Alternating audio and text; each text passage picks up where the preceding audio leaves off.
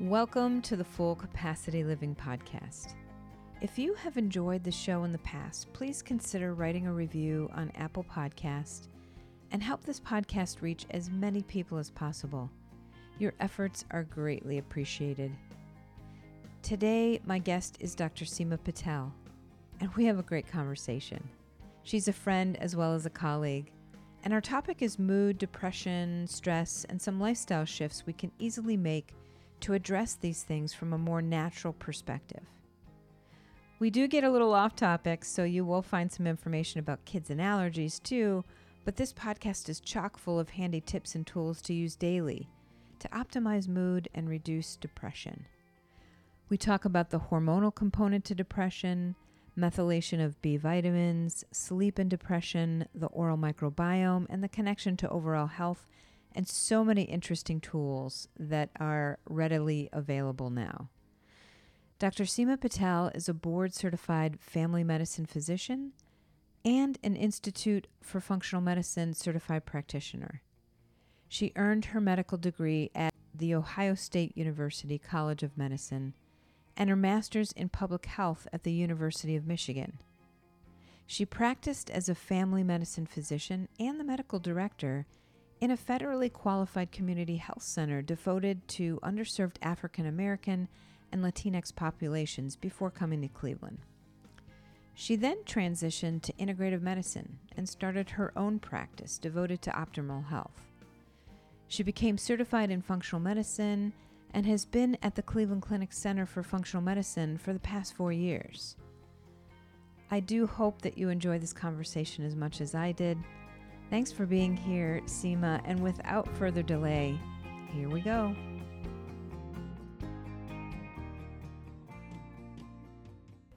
Welcome, Dr. Seema Patel, to the Full Capacity Living Podcast. I'm excited to have you here, and it's been a while since we've seen each other, so it's also nice to see you. We're on Zoom, but we're only recording the audio. But just welcome, and our topic today is going to be depression and how that integrates with functional medicine and integrative medicine. But I also love to hear people's stories about how they got to the world of integrative or functional medicine. So maybe start back in the beginning with your medical training. I mean, did you always know you wanted to be a doctor? Well, first, thank you so much. And it's wonderful to see you. I miss hanging out with you and laughing. Oh, yeah. Actually, so my father always told, we had 2 girls and a boy, and he always told my sister and I, you must make enough money to take care of yourself. So when you get married, you choose to be with your husband because you wish to be, not because you are economically dependent. Oh, that's and so when I told him I was going to be a teacher, he was like, no, not working for me. So he's like, well, you can still be a doctor. You can teach people. So that's why, to be totally honest, I don't have any great dreams of being a doctor, but I was like, I had these things I had to do for my father. And he's like, that's not going to meet my criteria. Oh, wow. But I'm actually, when I think back, I'm like, I am so grateful for that piece of advice. If I had to give that to young women, I see so many women who are economically dependent on their husband. And sometimes it's a really bad situation and the amount of stress that it causes them. So I'm grateful for that advice. I don't think everyone has to be a physician for that, but right. That's yeah. Great advice. I think, any woman nowadays would be happy to hear something like that, because I don't know that we talk so much about that as a goal of why you would go and find something that speaks to your soul, but also takes care of you. Yeah. Yeah. So, I chose family medicine because I wanted to take care of all ages, and I didn't want to just take care of the elderly. I knew that. I was like, so how am I going to get this full spectrum? And at that point in my life, I wanted to do international work. So I figured, if I get marooned someplace, I can take care of everybody and I'll be just fine. So that was sort of and I did traditional medicine. I learned everything. But as in functional medicine, you get to somewhere about, the 5th year, you're like, this is not working. And I was working in a federally qualified community health center. I had been at Cook County before that. So clearly working with the underserved. And there's a drain on people and working with underserved care. It's hard. It's hard work. you really don't make much of an impact because the whole environment and their terrain of where they live, it's endless. It's hard to shift that. Yeah. Yeah, it's really hard. And I just couldn't do it anymore. So I literally opened up my own integrative medicine boutique. I'd done some reading and some training, but I didn't have a full certification. But I'm like, I know a lot about nutrition. I know a lot about hormones, and I'm just going to optimize people. And I literally put up my shingle. Oh, that's awesome. That's and it wasn't like, but I mean, I continued to do all my training, and I did that for 10 years. I also had, just because, when you're in private practice, you have to make money right away. So I did do a medical spa on that because the cosmetic end was very lucrative. And then I grew my wellness as my practice continued to grow. And it grew the most when there was an economic recession. And remember 2007, 2008? Oh, yes, absolutely. All these wealthy people lost so much money, and they all started coming in. They're like, I cannot lose my health. And it was like, I exploded when everybody else was suffering. It was like, the cosmetic end just stopped. It literally stopped. But this part of my business took off. It was so ironic in my thinking, like, why would people do it now? But as I listened to them, they're like, if I don't have my health, I am nothing. I've lost millions. I mean, these were very wealthy people. I was a cash business. And as that practice grew, more and more people started coming in, and, they were getting sicker. They were no longer just like, I'm here for hormones. I'm here just for optimization. I'm just here for healthy aging. I saw a lot of people that I'm like, I don't really know what to do. All the stuff that I knew wasn't working, but I was moving. So I kind of wrapped up that practice, and my husband took a job here at Cleveland. And then I met Mark Hyman, and he's like, oh, you should do functional medicine. Okay. And so I went and I got my training. And then during my training, at this, the other backhand of my life was my youngest son had severe anaphylaxis to dairy. He had 2 anaphylactic reactions. He had severe asthma. He was, I was already doing what I knew from integrative medicine. It just wasn't enough. And then when I started doing functional medicine, I was like, started experimenting with the stool, I started adding more. I started working with an integrative allergist who was doing traditional Chinese medicine, and he started to get better from a combination of everything, not just functional medicine. The integrative medicine with traditional Chinese medicine, I think, was really critical. I sort of remember now that you say that with your son, wasn't there a very controversial, interesting treatment that you used with him? Yeah, I am still using it. Do you want to talk about that? We don't have to, but. So, I mean, as my son got better, we continued to do traditional Chinese medicines, but he got to a point where, when he was little, I could hide everything. I could stick him in a bath and soak him in this like brown water for like, by half an hour. But, as he got older, he's like, I'm not doing that. I'm not drinking that. It's gross. And so then I was like, oh my gosh, my goal was a cure. I understood this is not going to happen right away. This is going to be, they said he would never get better. So never is a really long time.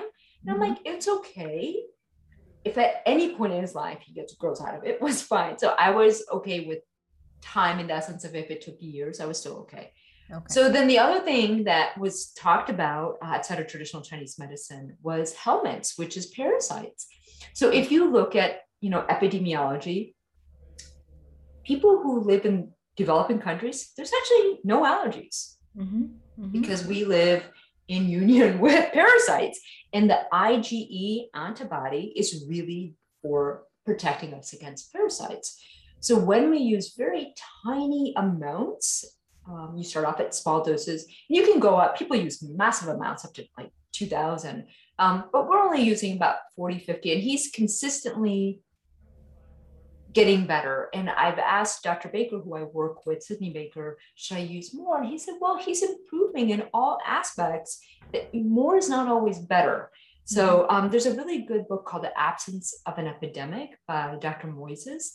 And so that's something I often refer patients to who are like, I think I might want to do this. We are not doing this at the Cleveland Clinic.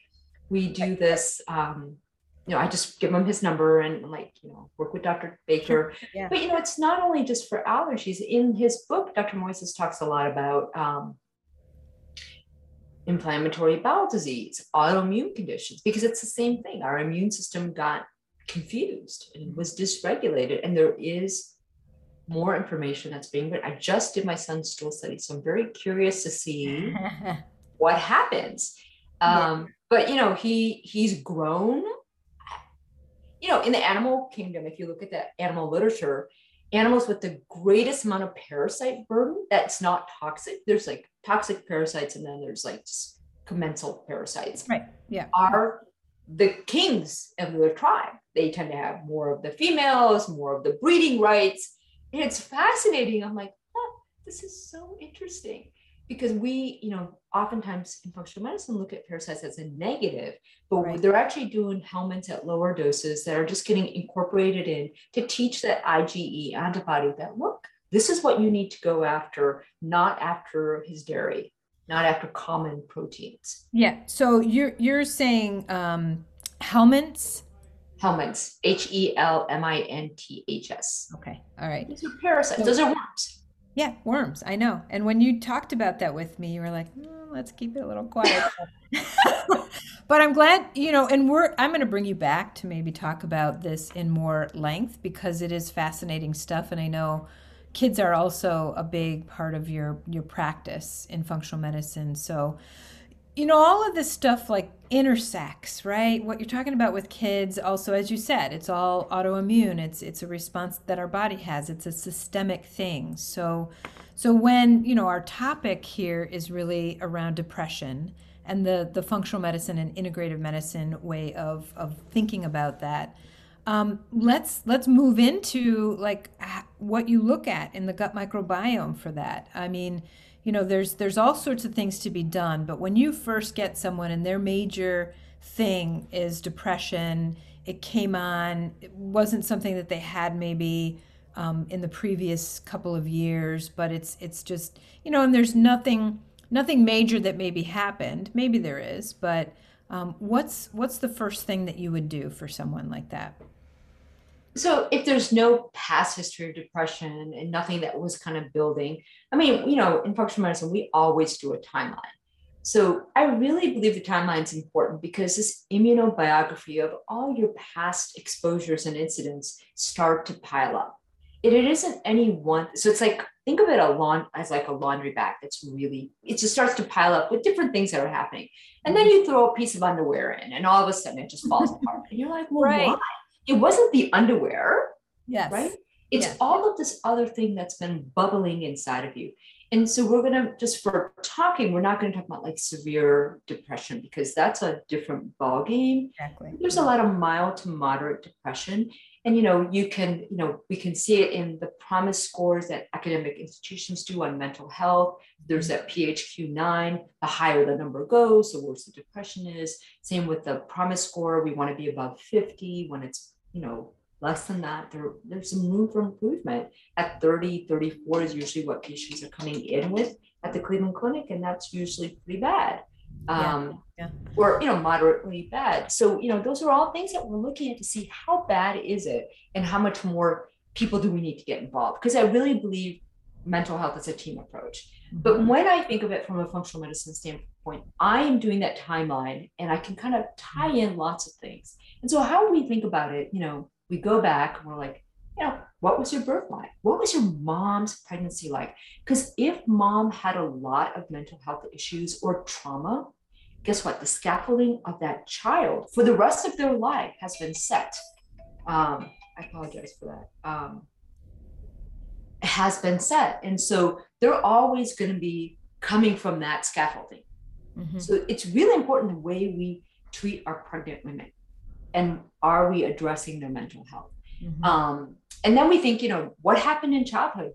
Did you have any adverse childhood events? Were you loved and nurtured? Did you get a lot of antibiotics? Because the gut microbiome was developing very early on. And if we got a lot of antibiotics early on, then the question is, who's growing there? Mm-hmm. I don't know. What kind of diet did you have? What was high school like? Were you bullied? Because bullying has a huge impact on mental health. When you look at the neural imprint of what bullying does, it's the same as if you were abused or sexually assaulted. Yeah. Most people are like, oh, it's just bullying. It's not a big deal. Like, no, your body does not look at it and say, oh, this was worse it looks at the pain that the person is suffering from, provide that imprint.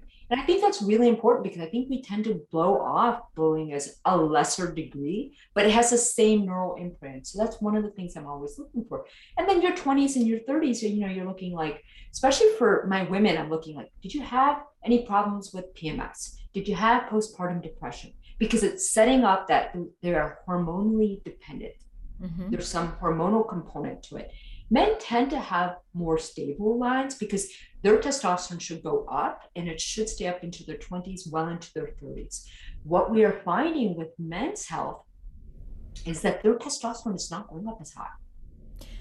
I am noticing that. I seem to be getting more clients that are saying, oh, my testosterone's really low, and they're putting me on. And that's a lot of these environmental toxins. And that's and for male sperm. I mean, we're talking about depression, but all of men's health is related to, how much testosterone not all of it, but a lot of it, just like women, it's related to their hormones. How high does their testosterone go? I mean, in your 20s and 30s, it should be well over, it should be around 1,000, even more. Yeah. And if you're not hitting that, you're forever going to be hitting lower in the mark. And those are environmental toxins, which is beyond what we're going to talk about. But these are all things impacting them. So, so when we're doing assessment, I'm doing environmental, like where did you live? What kind of work did you do? What kind of stress did you have? What kind of diet did you have? Did you have any medical problems? Did you take any medications? So all of these are impacting everything. So when we think about it from a functional medicine standpoint, we think like genetics. Maybe there's, is there a family history of depression? So maybe there's some methylation defects that we need to think about. Methylation, yeah. Yeah. But that's like 25%. Sure. Right? And I think that's important to know. First of all, talking about the timeline and helping people understand why it's so important to go back and look at that stuff, especially, as I said, people think it just started now. Well, it didn't just start now. It started a long time ago. And here's the reasons why we need to address these factors, because people want to just stick with one thing. I just want to change my diet, and I think that'll be it, right? But when you look at all those factors, you kind of, bring people into the understanding that it's been a lifetime of getting there. But also, understanding that genetics is only a smaller part than we thought initially. We used to, I still have people say, well, my family just has this, and it's just part of our DNA, and everybody has a stroke, or everybody is diabetic. Well, that's a very small portion of the reason why it happens. So tell me about methylation. So methylation is how we utilize vitamin Bs. It is actually, it's a detox pathway, it's a neural pathway, it's a developmental pathway, it's a neuroplasticity pathway. It's used for so many things, and it has so many genes involved. And the one that only everybody talks about is MTHFR, but it's only one small aspect of methylation. Yeah. I mean, there's hundreds of genes and different epigenetic points, not even just genetics, epigenetic points with methylation turns on and turns off. And what are the things that turn on and off? It's huge. I mean, it could be hours of lectures on this, but people just focus on this one little gene. And I'm like, okay, that it's a part of it. But remember, 75% of what's still happening is environment. So methylation is about making sure we're getting the right vitamin Bs. And ancient man did not take vitamin Bs. They got it through food. Yeah. I mean, so 4-legged animals will give you vitamin B12 in the right form. 2-legged animals to a lesser extent. Eggs will do it. But, if you're getting 4-legged animals, and you don't have to do it every day. It's a couple times a week. I mean, ancient man did not have meat on a regular basis.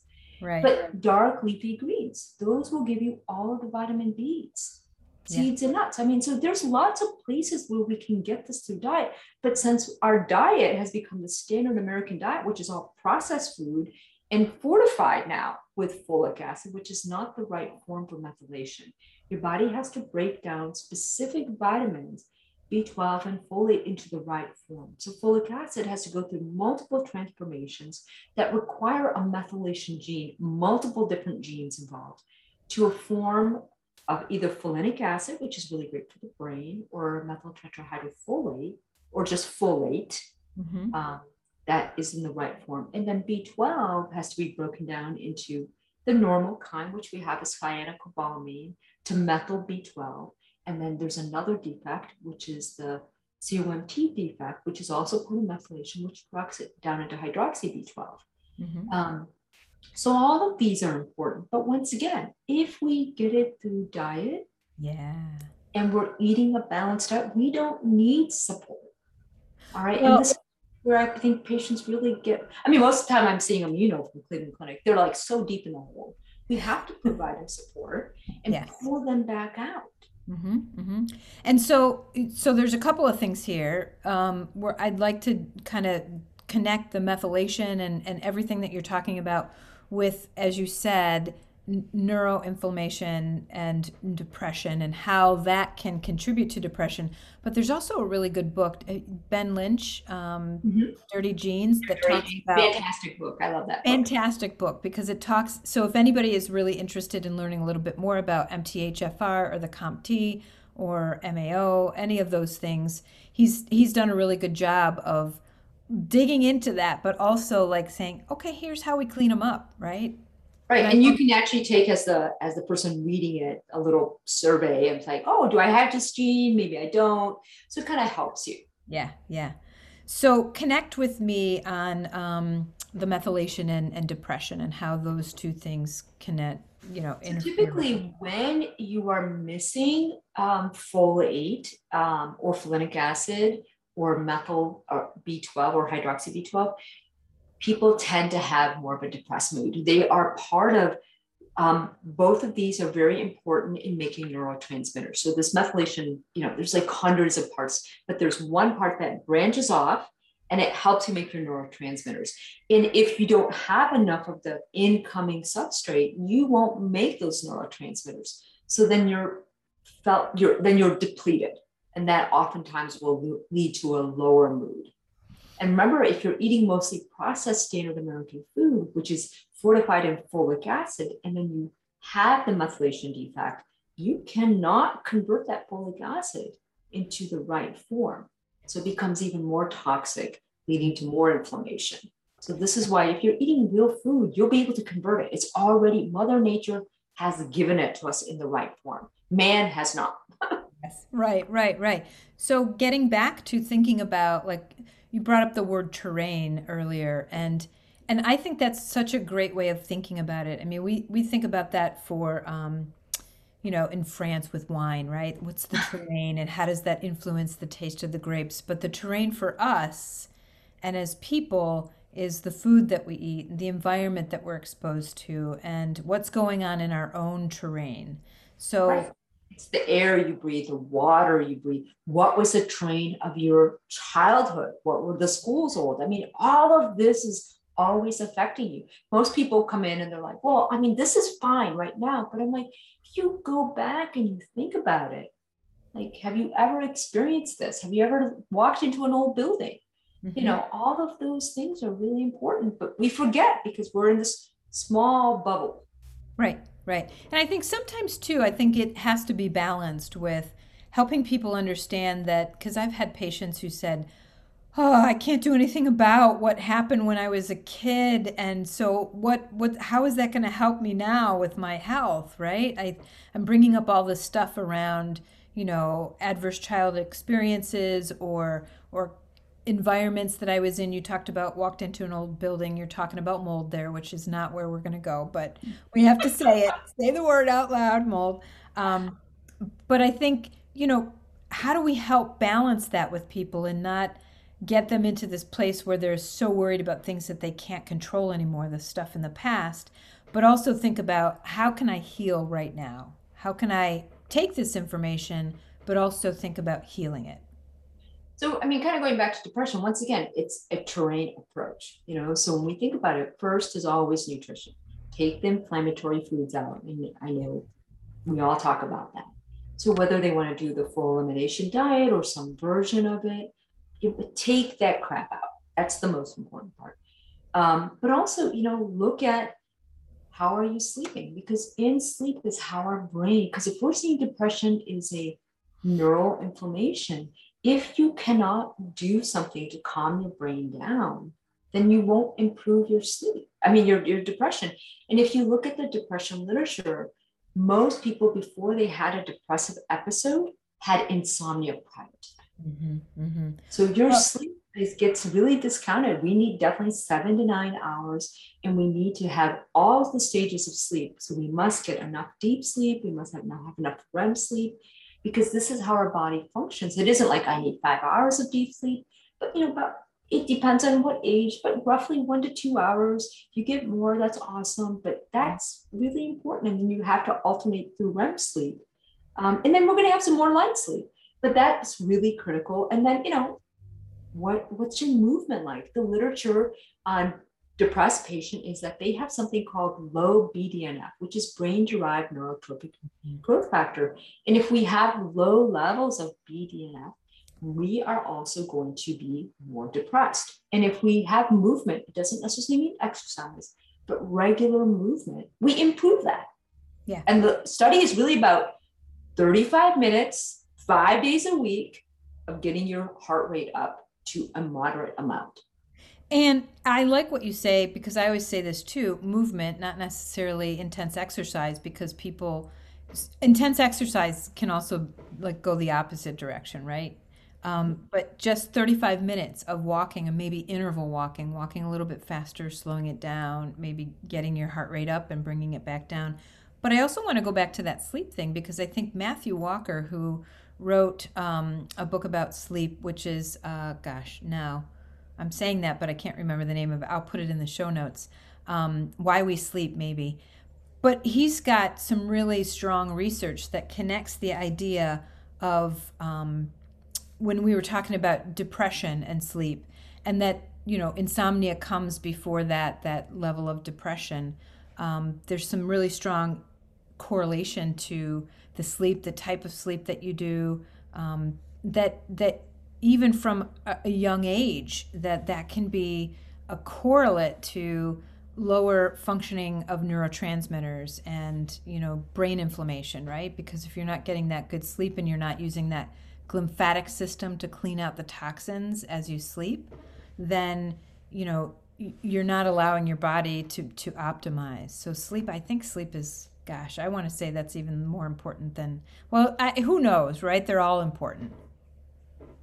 Yeah, I mean, our circadian rhythm is totally messed up because of these iPads and electronics. I mean, there's a lot of weaning I have to do, like no electronics 2 hours before bedtime, get out first thing in the morning, see the sunlight, make sure the melatonin shuts off, go out at nighttime, see the the sun setting, so your melatonin turns on. It's don't be on the computer. We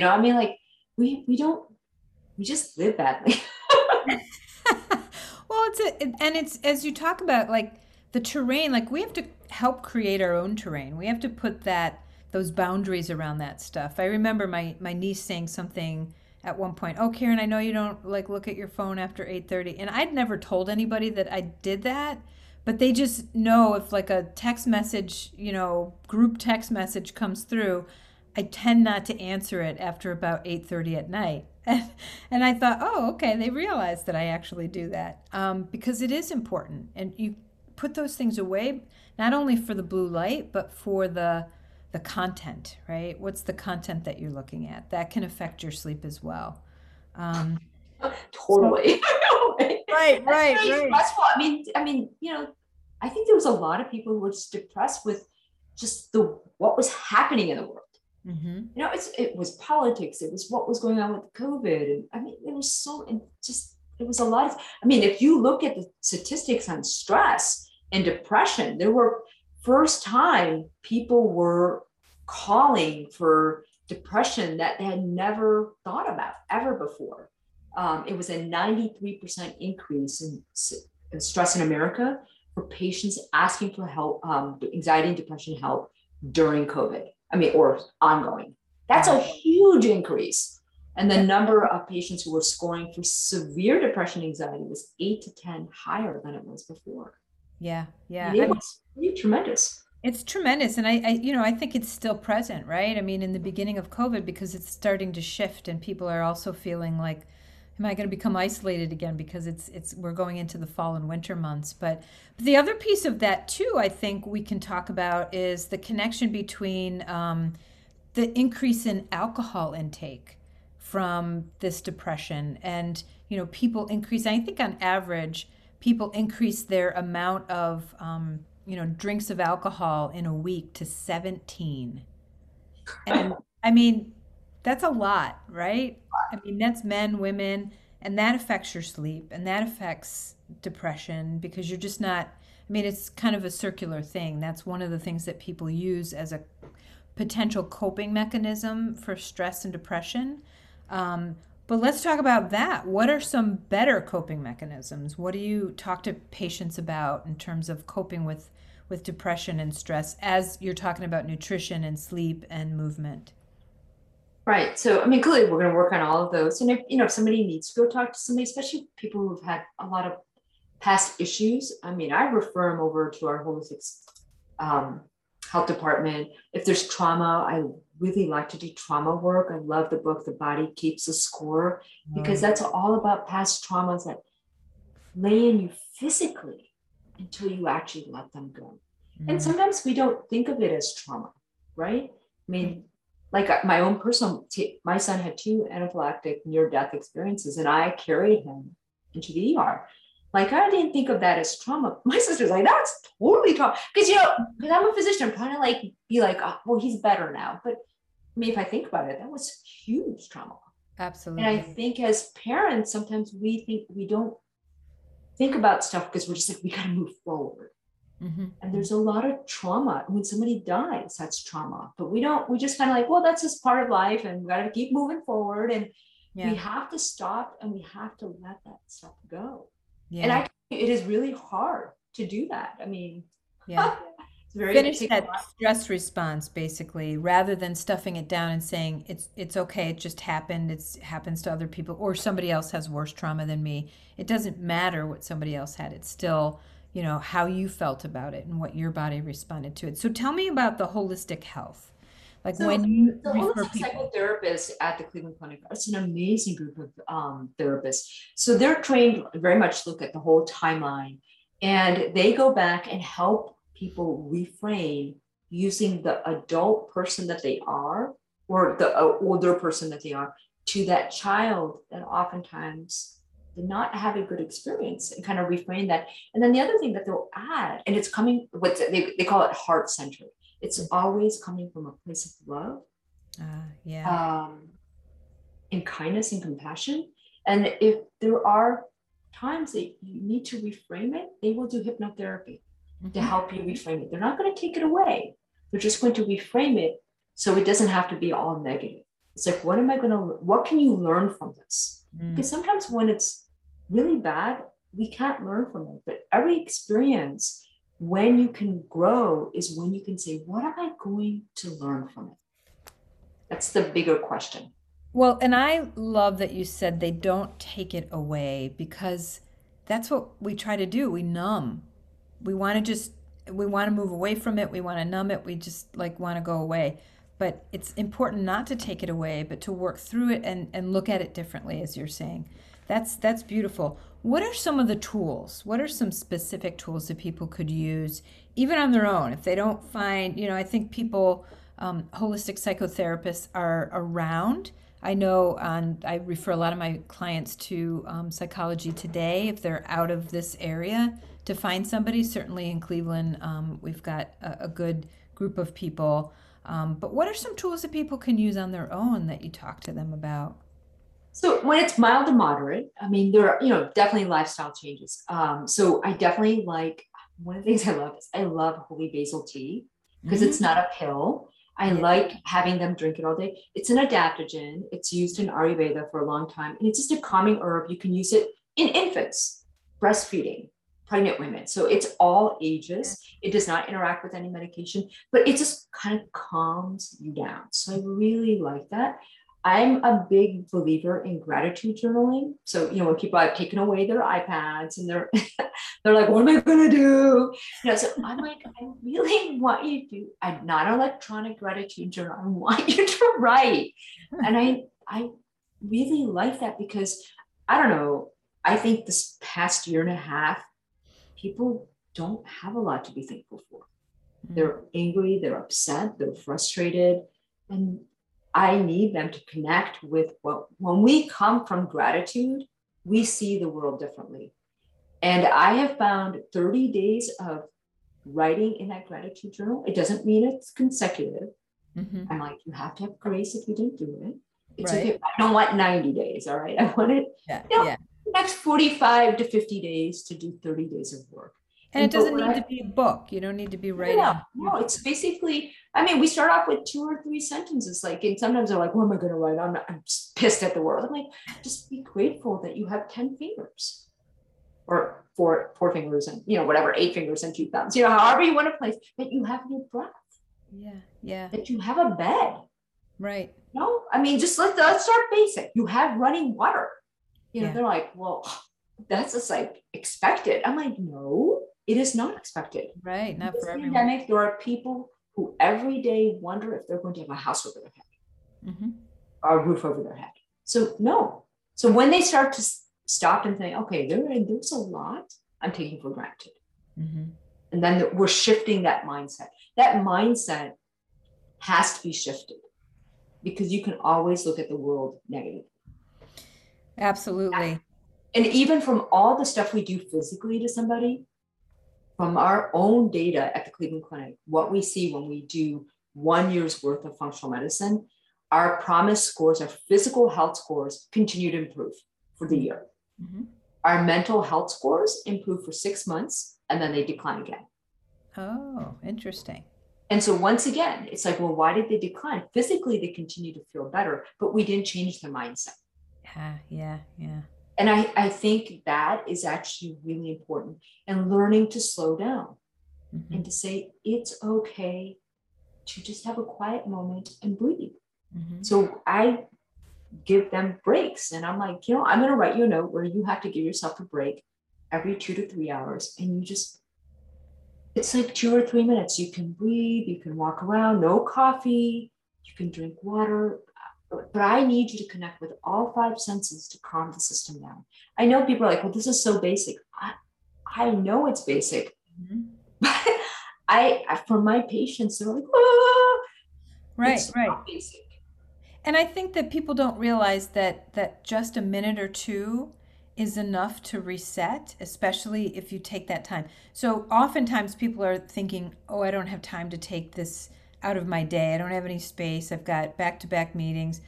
But if you can take 1, 2, 3 minutes just to kind of, as you said, like focus on your senses or do a little breath practice, 5 seconds in, 5 seconds out, it's amazing how much you can reset your brain. You're actually more efficient in your day. You feel better, you're calmer. Now, if you do have a little more time, I know you're a big person for grounding. And so people can go outside, take their shoes off, walk around, um, And do if you want to do the yeah. biohack, you can get the grounding mats. Right? I'm like, Right, I was looking for the biohack, right? I right. also forest bathing because what else can you do during COVID? Go into the Metro Park, and the whole concept is no Wi-Fi. It's a Japanese study, and it's a practice in Japan where there's no Wi-Fi, and you have to get sort of lost meandering through the forest or the Metro Park for about 20 minutes, and you connect with all 5 senses. So touch the trees, smell the air, smell, you don't have to, if you want to smell something off the ground, knock yourself out, but that's fine. Open your mouth and there's a taste in the forest, Yeah. there's different things that are blooming that you can actually taste, look, listen, Mm. feel energetically how quiet it is. Yeah, that freaks people out sometimes, right? I mean, It you're does. talking about forest bathing. I Mhm. think it cut out a little bit, but it does. For some people, it's like, oh gosh, I could never be just alone and quiet without ear pods in or listening to something but that's a really powerful practice. And if you can't do it for 10 or 20 minutes, you could start with 5 minutes, right? And then you start to like just, open it up a little bit and do a little bit more. I love that idea. I mean, and I mean, it's cheap, it's free, it doesn't cost you any money. I mean, all you have to do is get to a wooded area. It doesn't have to be the metro parks. It's just right. a wooded area. Yeah. And if you can't walk very far, it's okay. Just sit. Yeah. And stare. I remember when I first started doing that, and I would sit and, for years I had this little like butterfly thing in my stomach, and silly me, I'm thinking, what is that? I wonder what that is. I wonder what that is. Well, it was anxiety because I was sitting and not doing something when I knew I had this list of 10 things I needed to do. But gradually, as I did that more often and started a practice of meditation or breath work or doing any of these contemplative practices, it became easier to do, and then I started to crave it. And so it can be this small, meandering, slow movement into it where you just start with a couple minutes a day, and then all of a sudden you start craving it and you find you're doing it for 20 minutes. I mean, if you look at an ancient man's way of life and today's man or woman, I mean, we are nowhere close to where we are. Ancient man was forest bathing, grounding, like 24/7. Right, right. And, when people are like, well, you want me to spend 20 minutes? I'm like, okay, look how far you have come from our ancient ancestors. Mm-hmm. So, once again, it's about reframing things, because I just think we're just so busy. And I have really changed over time where it is quieter. Mm-hmm. I mean, yeah, everyone has complicated lives. Mm-hmm. We have very complicated lives. And I'm not saying one person's life is less complicated. It's all complicated. Mm-hmm. But you have to, within yourself, make this time, whether, you invest in a puppy or an animal. Sometimes when we have animals, it's easier to connect with nature because they like being outside. Right. Yeah. People are like, well, I have an indoor puppy. I'm like, there's no such thing as an indoor dog. Okay. That's a modern man concept. They're trained All that animals way. were outside. Yeah. We have just made them indoors because it's convenient for us. Well, you're the perfect example, Seema, because you work basically full time at the Cleveland Clinic. You've got a couple of children, you've got a busy life, but you find time to put this into your day. And how do you even do it at work? So where do you find that space? So, my kids laugh at me. I'm in bed, knocked out to the world by 9:15, 9:30. I'm like, I can't do it. Because I'm up at 4:45. Mm-hmm. People are like, why are you up so early? Well, I really like and I don't even crawl out of bed. I literally just prop myself. And that's how I tell my patients. I'm like, look, I don't get up and brush my teeth. I'm like, I just stop my timer and I prop myself up. My eyes aren't even open. And I first do my prayer, and then I do my breath work and my meditation. And that's like 15 minutes. By that time, I'm kind of awake because, I gave myself time instead of snoozing. And so, then I go and I work out, because if I don't do this early in the morning, I can't. It doesn't. So I'm like committed to this, even if it's only 20 minutes. Right. Some days I get 30, but most of the time I'm running a little bit behind. Then it's 20 minutes. Then I make lunch and run around, and then I get dressed and off to work, right? Because at nighttime, I really, before I even walk in through the door, I give myself 5 minutes in the car. Oh, good. I love it. Yes. Yeah, because I know, because once I walk through that door, a different hat comes on. Yeah. And I have to stop and give myself that time. But what I have found is doing this, as you know, everyone works really long hours. I'm very efficient. I'm like finished on time. I'm going home.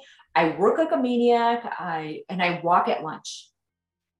And I walk in between patients. I really need to let go. I don't carry any kind of toxicity from my patients, because we all have, when we work, there are people that we work with that are very, very toxic, and we pick up their energy. And I'm like, you know what? I'm done. That is not mine to carry. And this is a good example of someone who has a really very busy life, who figures out how to get that into your life, because that's one of the things I hear from a lot of the clients that I work with. I just can't imagine fitting that stuff in. How can I get that in, right? But I think what you also said, sometimes it's only 20 minutes and you have to be okay with that it's only 20 minutes, but in 20 minutes, you can actually do some really much more effective exercise than spending an hour doing something, right? So like fitting it into the cracks and the crevices of the day, but being intentional about it. And what a beautiful way to start the day is that you have a prayer, you have a meditation practice, and you don't just jump out of bed and in a frantic way feeling like, oh, I'm already behind the eight ball, I got to do X, Y, and Z. Those are the things that create stress and then create that, arc into depression, which can happen so easily. So all of these little practices that we're talking about directly connect to the management of that depression and really not making sure that that doesn't happen. The other thing you said, you don't get out and brush your teeth really quick. Not that you don't brush your teeth, but I want to connect the oral microbiome too. If we have a little bit of time to talk about that and depression. And because it's we talk about the gut microbiome in functional medicine all the time. Our bodies have microbiomes everywhere. But the oral microbiome is so critically important. And I know you went to the dentist this morning, so it's fresh on your mind. The biological dentist. And so I have been asked to do something called oil pulling because my dry out a little bit, just as we get older and I have this amount of complaints. So oil pulling is really great for anybody who has a dry mouth or is beginning to have the sensation of drying, and especially as we get older. So what it is you take, either coconut oil or MCT oil, and you just kind of leave it in your mouth. You don't swallow it. You have to leave it in for about a minute or two. Oh, just a minute or two. I thought it was 10, 20 minutes. Well, the longer we leave it in, the better it is. But I mean, if I told somebody 20 minutes, they're just not going to do it because you've got to be able to not swallow it. So it's better to leave it in for a shorter amount of time and do it more frequently. But he's like, the longer one can do it, the better it is. He's like, if you can get to 5, but he's like, it's very hard not to swallow for 5 minutes. Yeah. You can swallow oil, that's totally fine. But like some people are like totally disgusted by that. And so they can only do it first. But that helps with dry mouth. And that actually helps keep the biggest change in the oral microbiome. It's very different than the gut microbiome, but that it starts in the oral microbiome. If it's not healthy, it then affects the lower microbiome, the gut microbiome. So oil pulling as we get older is really about keeping enough moisture in there so that the good bacteria can exist. Bad bacteria and more anaerobic bacteria can grow as our mouth tends to dry out. And we can dry out because we keep our mouth open, we're getting older, we have Sjogren's or some autoimmune condition, we have dental problems. So there's lots of reasons why. Yeah. So that's one. And then the other thing is, what are we eating? Right? So people who say, I brush, I floss, and I still have problems with my oral microbiome, then the question really becomes, what's going on in the bottom? Because these are connected. Or are there hidden, what we call cavitations? So when a tooth is pulled or there's a little pocket of tissue that's left, and their bacteria can kind of settle in there. And so oftentimes the biological dentist, not the regular dentist, there's a lot of arguments between them if that is even a true thing, and not everybody believes that. So they can hold things, but root canals are in the biological dental world that they should be temporary fixtures. But if they're in there for a long period of time, there can be hidden bacteria because they're not closed. It's an open system that can go where things can go through from the very top. One cannot see that looking in the mouth, but when you do an x-ray or a CT scan, you'll see that it's not closed and things can fall through there and they can grow in there. So they don't like that either. So yeah. And the oil pulling, I mean, coconut oil is an antibacterial too, right? So is that part of the reason why the oil pulling works really well to clear out any bacteria? Yeah. It's cheap. I mean, it's a very cheap thing to do. Absolutely. And so when you think about how did the ancients actually, so they used, so in India, my family would use the neem tree, and neem is one of these antimicrobial trees. Plants that we use, but when you chew on it, all of that neem gets secreted in and it cleans out the teeth. And when I asked about, I wonder if they did oil pulling, they used ghee. They didn't have coconut oil. They Oh, used ghee because ghee was, I mean, everybody had, right. the cow in front, and Bessie gave out lots of milk, and that's pure A2 milk, right? It's very Wow. good Oh, milk. interesting. Oh, that's a really cool thing to think about. I know there's some neem toothpastes out there too. I don't know if those are effective or helpful or whatever, but I think, that's interesting to think about. Tell me the difference, like just if you have like a good definition of biologic dentist versus traditional dentist. So I'm not an expert at defining them and what their training is differently. So the biological dentists are really looking at full function. They're looking at how the tongue moves. Is it tethered? Um, and because they really believe that the tongue is the airway. So the tongue, it holds all of the fascia of the entire body. It's all connected to the tongue. Mm. And so if the tongue is tethered, whether it's an anterior, posterior, lateral, buccal, ties, the lips are tethered, everything is always falling inward. And the tongue is what keeps the mouth from, it helps push the teeth outward. So 90% of our children now need braces. Before the 1950s, very few people ever even got braces. They didn't even know what braces were. So the question is like, what happened? So was it just the food? Lots of reasons. We stopped chewing, we have more processed food, but we also stopped releasing tongue ties. So we used to all have doulas right at birth, and they would just release a tongue tie right away. And we also stopped breastfeeding. So then the baby's, movement is first just anterior, posterior. But that tongue tie, if it was released, it would allow that baby to move all over the place. So now, but once one generation has a smaller jaw, each progressive generation will have a smaller jaw. So even if the woman now breastfeeds for 1 or 2 years, their baby can still have a tongue tie because she had a tongue tie. And then from that's what we know is it takes 7 to 8 generations to correct. Oh my gosh. Wow. I'm like, yeah. So I'm like, oh, well, I'll be dead before that happens. Yeah, but not everybody's going to the biologic dentist either. So, Right. Right. But it's been very, like I got my son to do this. It's totally not about depression, but I think, but when you think about it, like maybe there is something here. If you open up oxygenation and you improve sleep, because, if you have a tongue tie, you don't sleep as well. So now we may have mild sleep apnea or even moderate sleep apnea. And if we open up oxygenation at night and we improve sleep, we improve our detoxification ability, we improve this. What else is it doing?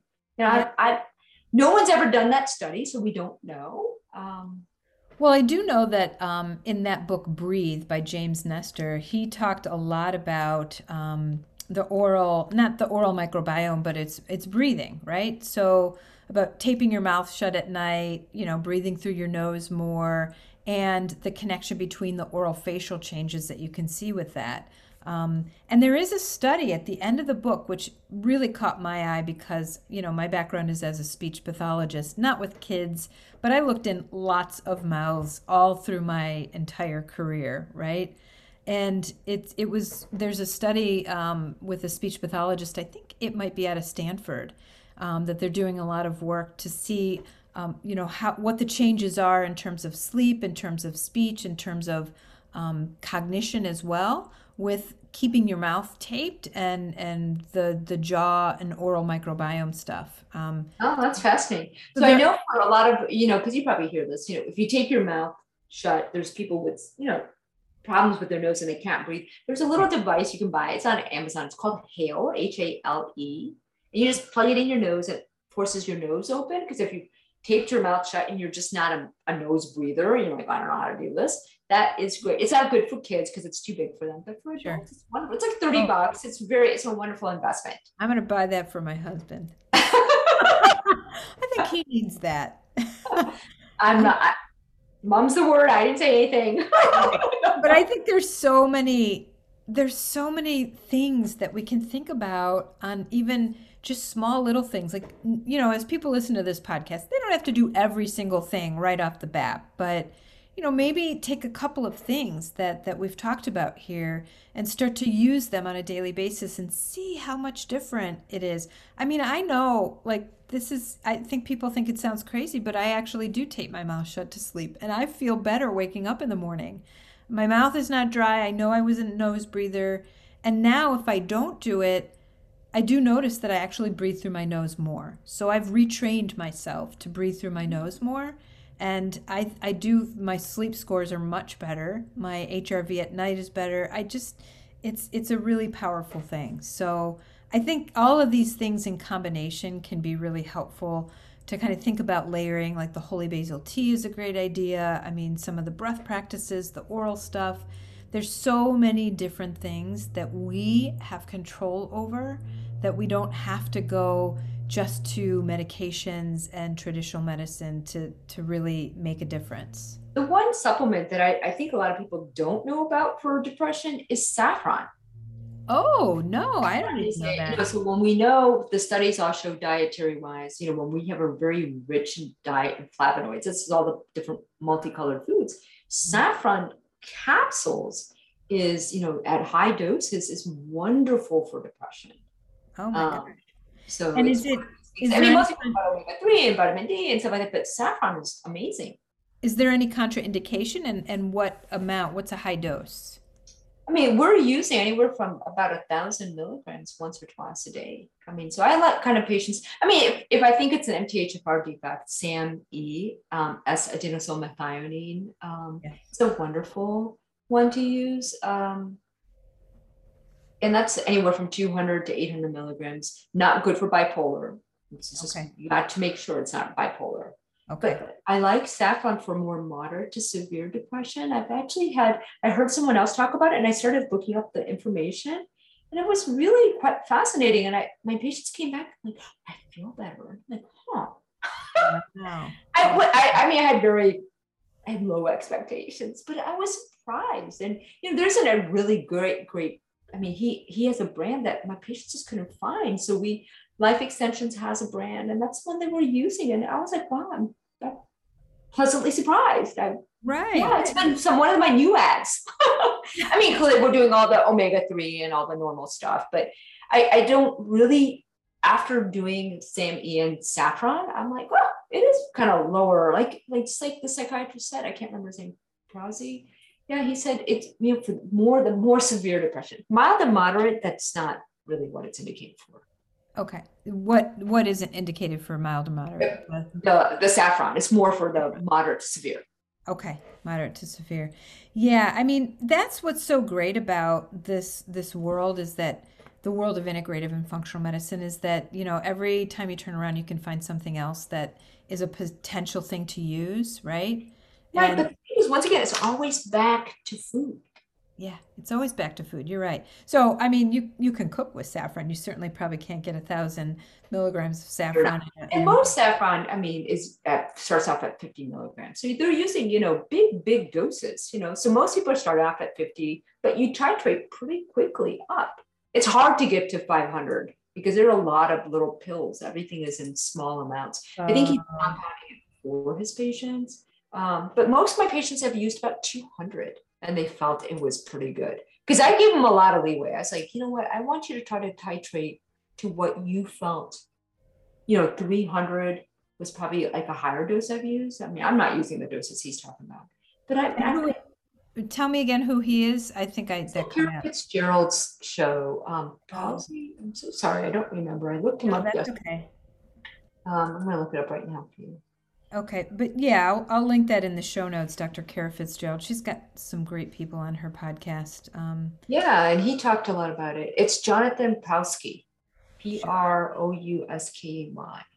Okay, I'll find it. So yeah, it was actually very interesting. So yeah, but once again, I looked up the information on saffron. It's a flavonoid, which is another polyphenol. And it's very good blood-brain penetration. But once again, if we just eat it through diet, and as Indians, we use saffron in rice. I mean, I remember my mom's like, oh, this is like, I remember she's like, for just this tiny amount of saffron, she's like, it was $100. I'm like, it's expensive. What? Yeah. And she would put it in her rice every day. So, thank you. I mean, this is like such great information. There's some really good takeaways for people. And that's really what I want to give during this podcast, is really the discussion about it, the things that people can do. There's so many ways to really empower yourself and do things on a daily basis on your own and see, N of one, see what happens, right? And none of these things are, there's not a lot of contraindication. You can do it in a small dose, see what's going on. Holy basil tea, you can calm me down all through the day. That's perfect, right? So before we end, I just want to have you give me a couple of books we mentioned some in here, but are there any other books that you think are really good for people to really read and kind of get a sense of where some of the depression might be coming from and what to do? I mean, if it's trauma related, I really like The Body Keeps Score. The one, if it's just more women, I do like Kelly Brogan's A Mind of Your Own. I like her work a lot. But the other one I like, just general, is Molecules of Emotion. It's an old book, but it's once again, it's what we're thinking. And I think that's really powerful. I mean, we don't think, we endlessly have like random thoughts. And these are all very impactful for us. And I really like that book a lot. It's an old book, but I don't think it's changed a lot. No, it's really good research. And it is true. We don't even notice, like, the awareness of our thoughts is really so, it's just not there. I think if people had a little more awareness, a little more attention at what's streaming through our head on a constant basis, we'd be shocked. If somebody was actually to keep tally of all of our thoughts, you would see how much negativity is coming every single day. Right. Yeah, so that's a great place to start. Yeah. Well, Seema, Dr. Patel, such a great time talking to you. I really appreciate you being here. This is really a lot of great information for people. So the topic of depression and functional medicine is something we see so often. So I think everybody's going to get a lot of information from this. All right. Well, great. It was a pleasure talking to you as always. We could endlessly chat. No, I know. Thank you so much. You'll be on again to talk about kids. Okay. No worries. Yeah, love that. No. Thank you. All right. Take care. Bye. So if you've made it this far, I'm sure you enjoyed the conversation. There is so much information. And be sure to check the show notes because I put links to pretty much everything that we've spoken about in this podcast. And it's great information, handy things, all the books, all of the things that we talked about, like oil pulling and neem toothpaste and Hale, the sleeping device. Also research studies on saffron and a link for saffron capsules and SAMe. So if you really enjoyed the content of this, check out the show notes, which are included below and on my website, KarenBush.com. Thanks for being here, and I'll see you in 2 weeks.